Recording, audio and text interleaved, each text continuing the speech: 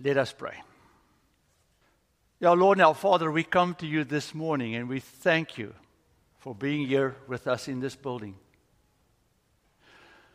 You are always present through your Spirit wherever we are, but you meant for us and you mean for us to gather in a space like this, ordained by you yourself, reminded by Paul for us in the book of Romans, that we need to come together to listen to the Word of God.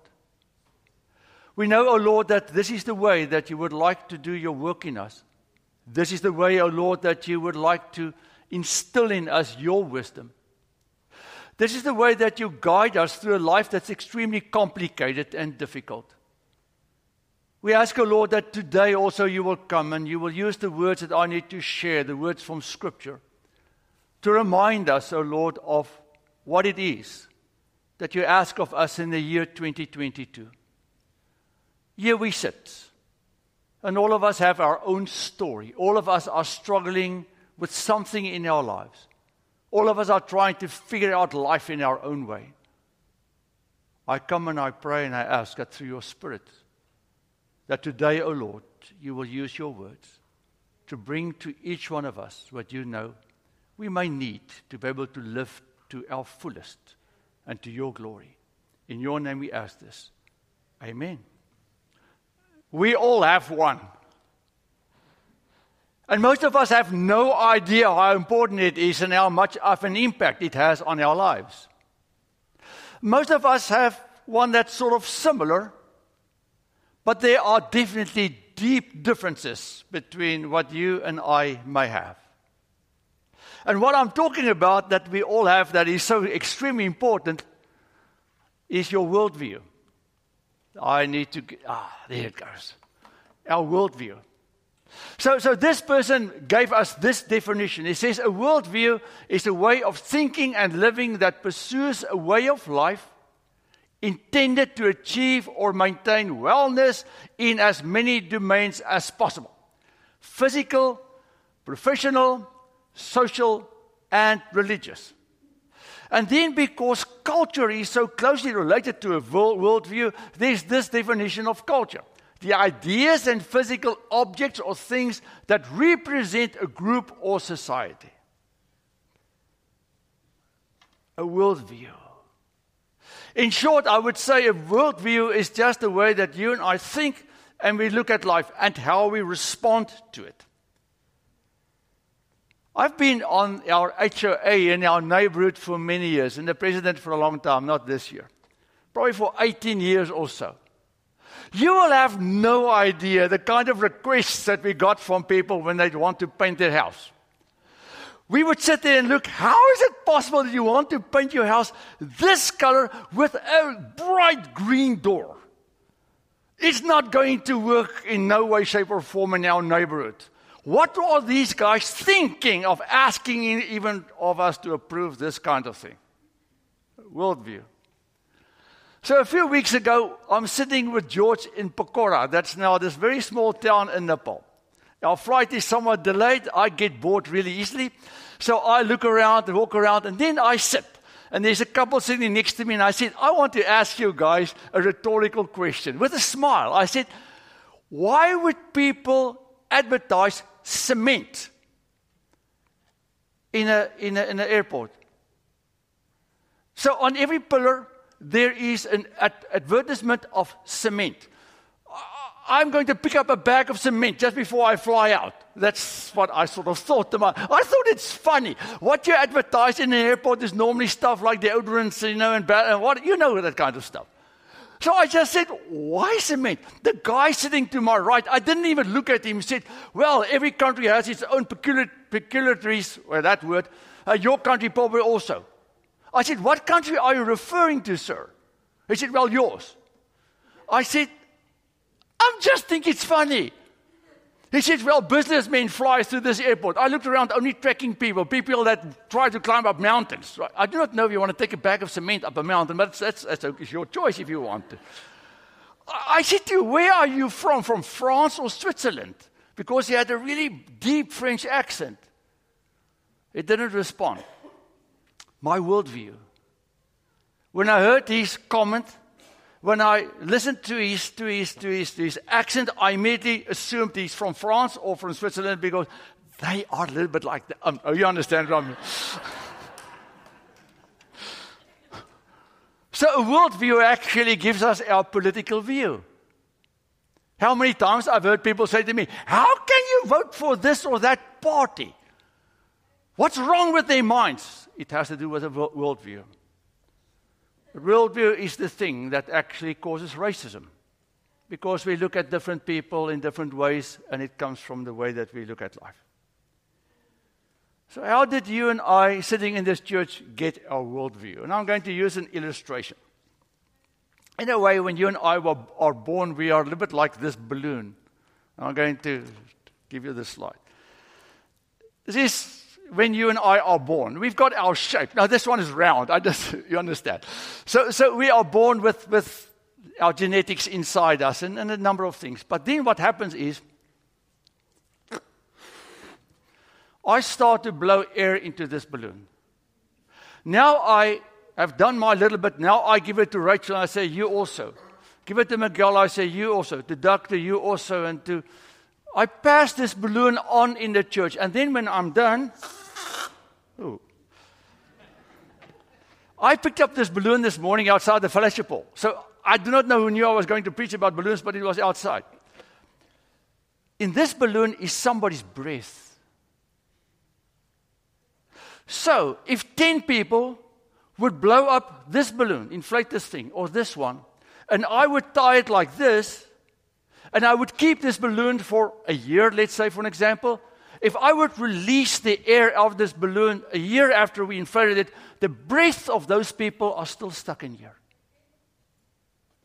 That's how you and I get our worldview.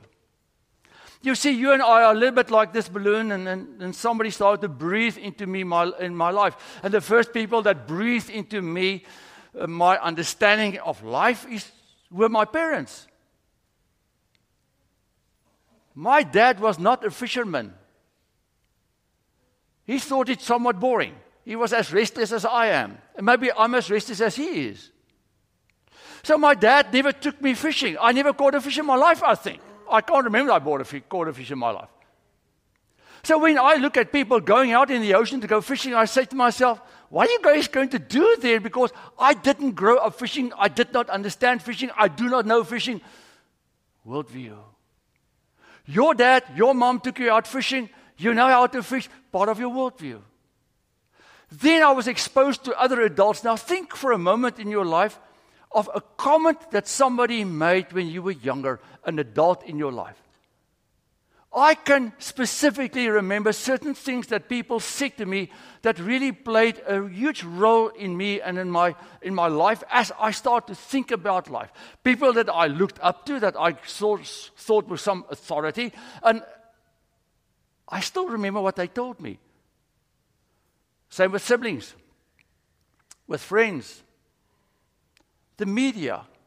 There's no escape that you and I sitting in this building are hugely impacted in our worldview through the media. The media constantly tells us how I should think, how I should respond, what I should think about this, how I should respond. Oh, you're not supposed to do this. You're supposed to do this. You're not supposed to think like this. You're supposed to think like that. Of course, my worldview is impacted by my geography. I'm an African. I was born in Africa. I can speak Zulu. I'm a fifth-generation African. I grew up with the sun sitting in Africa and listening to the kind of animals that people pay thousands of dollars to go and see, and that sort of was in our backyard. We didn't have a hippo in our pool. We didn't have a pool. But a lot of people have asked me, so are the hippos in your pool? No, they are not in our pool. But our geography also, in a sense, has a role in how I look at life. And then culture. That definition that we had there for a moment. So every single one of us sitting in this church have been inflated by all of those things, and the breath of all of those things and those people are inside us. And in a way, it is forming in us our principles, our values, our morals. If you grew up in a house where your parents were cussing non-stop, you would be a cussing adult and not feel guilty about saying all these big words. Because that's what you got used to. If you grew up in a house where your parents didn't care really for furniture or taking care of their stuff, then you would be a person that would go through life and not really care for anything of anyone. How many times do you and I watch TV and say, how could someone do this or think this or whatever? Where did that view come from that I am allowed to do this? Many times it comes from all of these things that we just referred to now that inflate it into you and me or to that person then what he or she thinks. What are these values and moral codes and things that I'm talking about? These are our truths. You see, I took a picture there, or I have a picture there of a person that's teaching a class.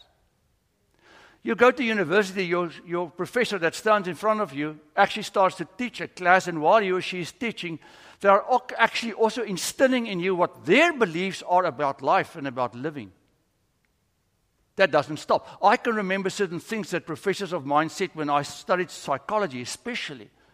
And later on, as I grew older and more mature, I realized these guys were actually telling us what they think, how you should respond to certain things that had nothing to do with the academic work that we did, but that was completely personal. And as a student, I believed them. And certain things they said were really harmful to choices that some students made or could make. So that's my truth. So I base my life on the truths that I have in my life. So I make certain decisions on a truth that I believe is true for me. I make certain choices because it's based on truths and things that I believe, and it's part of my worldview. This is how I think my world should operate, the world should operate, and I am standing by this. That is my truth. That's maybe why the world and the world we now live in say that you can have your own personal truth, and in a way that's true. That has nothing to do with lying. That has to do with my understanding of how things should be, because this is my truth. Today I'm going to continue with my series, and eventually we are getting to Scripture, where the Lord said to His disciples, I am the way, the truth, and the life. And I'm going to look at the truth section now that is now the next in line. In the Gospel of John, John actually uses the word truth 46 times. He uses the word truth more than all the other Gospels do it combined. Matthew, Mark, or Luke combined don't use the word as much as John uses it in his Gospel. 15 out of the 21 chapters of the Gospel of John has the word truth in it. So it seems to me that to John this was an extremely important lesson or word or value that John wanted to teach his readers about what Jesus said about truth. So what did the Lord say about truth? Now, one of the great examples is when the Lord was standing in front of Pilate. You'll find this in the Gospel of John. Pilate asked him, so you are a king? Jesus answered, you say that I'm a king, for this I was born and for this I came into the world, to testify to the truth. Everyone who belongs to the truth listens to my voice. Pilate asked him, what is truth? After he said this, he went out to the Jews again and told them, I can't find no case against him. John 17, do not belong to the world, just as I told you not to belong to the world. Sanctify them in the truth. This is a prayer. Go and read this. It's your homework. Go home. In John 17, the Lord is praying for His disciples. He's praying for us because we are the followers of Jesus. And this is part of His prayer for us. The Lord praying for His followers the following. They, us, do not belong to the world, just as I do not belong to the world. Sanctify them in the truth. Your word is truth, as you have sent me into the world. So I've sent them into the world. And for their sakes, I sanctify myself so they also may be sanctified in the truth. Again, last one. Then Jesus said to the Jews who had believed in Him, if you continue in my word, you are truly my disciples, and you will know the truth. and the truth will make you free. Countless of university campuses have these words inscribed somewhere. If you know the truth will make you free. But the question is, what truth are we talking about? That's the issue. The one and only truth. So Pilate stands before the Lord and he says to him, "Are you a king?" Then the Lord answers him. You see, in Pilate's worldview, there's only but one king, and that's the king in Rome, the emperor. He's the king. In his worldview, there is no way that there can be another king except the one that's there. Now the Lord stands in front of him and he's got a completely different truth. He's got a completely different understanding of life. You and I live in a world where people don't see God. They don't care for God. They don't even think about the kingdom of God. So when you and I start to talk about God and His kingdom, they look at us as if we are crazy, like Pilate did. He said, "So this king, you're a king." The Lord said, "I am." That's the truth. And Pilate said, "What's the truth?" But the Lord said, I am the king in God's truth. And God's truth is that God said, "I'm the one who created the heaven and the world and the earth. I'm the only one that's the king. And Jesus Christ is my son, and He's also then king." But here is immediately a clash between the culture of that time, the world of that time, the people of that time, in seeing what God wants us to see and that we can't see.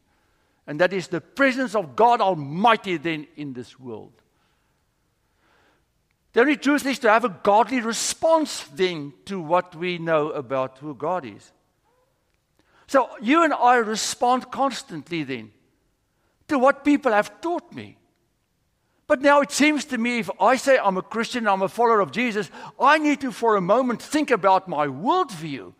My worldview is who I am in a sense. My humor is part of my worldview. I look at the world and I think everything is funny. But that's part of my worldview. But I sometimes need to look at my worldview and ask myself the question, but is my worldview in line then with God's worldview? And the way that I respond to this world, is that in line with the culture of this world, or then with what God asks of me to do? And at the end of the day, it has to do with the person of God, isn't it? You see, we allow a number of people in our lives to play a role in who we are, and they teach us what we need to think and what we need to believe and how we need to respond. But where does the person of God fit into all of this? And that's why it's so important for you and me, if we want to survive in this world with a different kind of worldview, is to allow God to be a part of my life on a daily basis.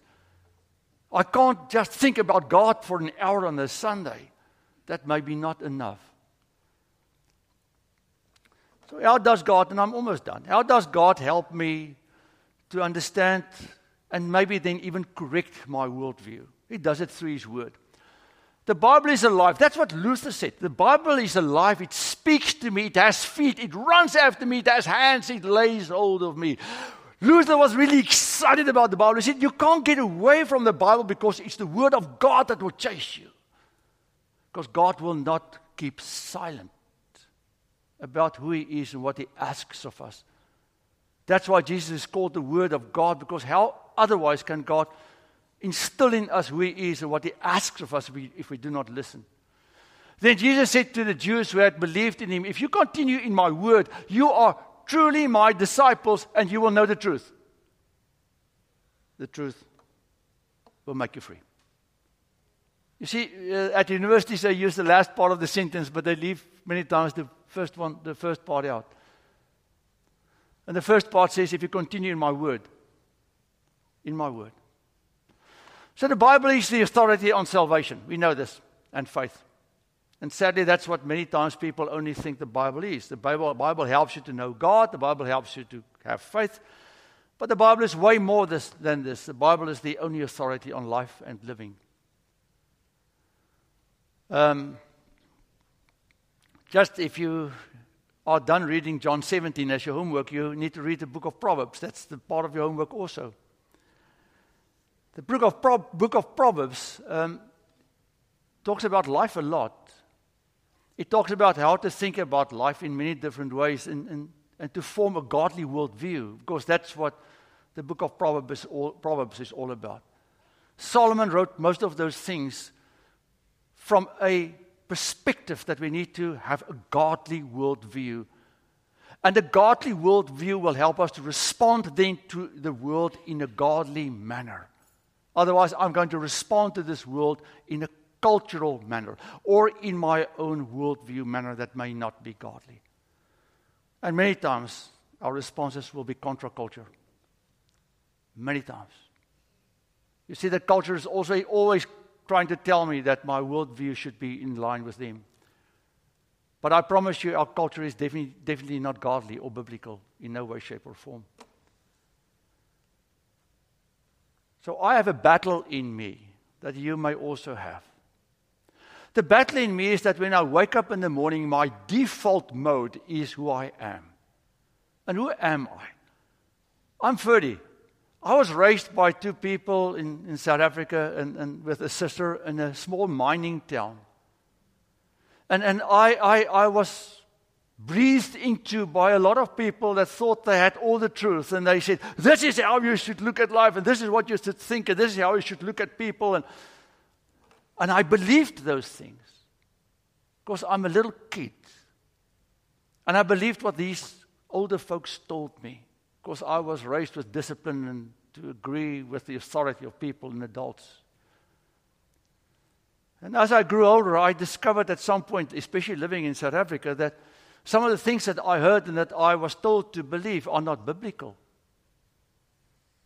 But now I need to fight, in a sense, what I think it should be on how it should be biblically. So all of us, in a sense, will have this battle within us to constantly check who I am with what God is telling me who I should be. The fact that I am who I am doesn't mean it's fine. And that's the problem. I think, I'm cool, I'm good. I was raised by a Christian family, but my worldview in many ways got skewed because of all the outside influences that played a role also in my life. So there was a journey for me also to discover certain things that I said, I can't think like this about this anymore because that's not biblical. But my default mode, my normal wake-up mode is there because I've been breathed in by so many others. So sanctified and sharing the truth means to actually read and accept God's truth. But to know God's truth, I need to read it. I need to know it. And therefore, I try to read my Bible a lot. I constantly read through my Bible. I'm starting now in the book of Revelation. I think I started earlier this year in the beginning. I can't remember. But I read 2 or 3 different places in the Bible. I'm now in Revelation and somewhere else in the Psalms. But I constantly are looking for what God wants to tell me for 2022. When I turn on the news, and when I need to make a decision about political issues and ethical issues, what is it that God wants me to believe and not Ferdy? To allow the Holy Spirit to guide me and to apply and to practice His will in everything. And to share it. You know, Ruth, if you read the story of Ruth, that whole worldview was changed by the fact that she said, I believe in a God that will take care of us. Jesus came, and how did He share His worldview, His God kingdom view, by telling people this is what the kingdom of God is all about. It all came through relationships. And then prayer. The amount of transforming good you can do through prayer is incalculable. Do not neglect this great work God has put in your hands to pray. Let's work to change people's minds with truth and people's wills with prayer. John Piper, author, theologian. Lord, help me today that my worldview will be your worldview. Lord, help me as I respond to people and to this world. I will not respond in a way that the world responds, but in a way that you as God wants me to respond.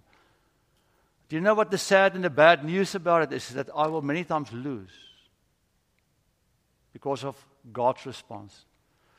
You see, the French guy next to me, my mining attitude was to punch him on the nose. Not really. But I grew up in a mining town where they would teach you, if a guy talks to you like this, you punch him on the nose. Do you know what I said? I said to him, Sir, I just think it's funny. I'm not criticizing in my country, any country. I just think cement in a airport is funny. I really think it's really funny. My natural instinct is, you know, I don't want to say those words. I'm a pastor. But you see, many times you and I will lose a bit of ourselves because you need to apologize. And so I'm sorry way more than the world will ever say. Because I need to respond in a way that not my heart or my mind tells me to, but what God tells me to.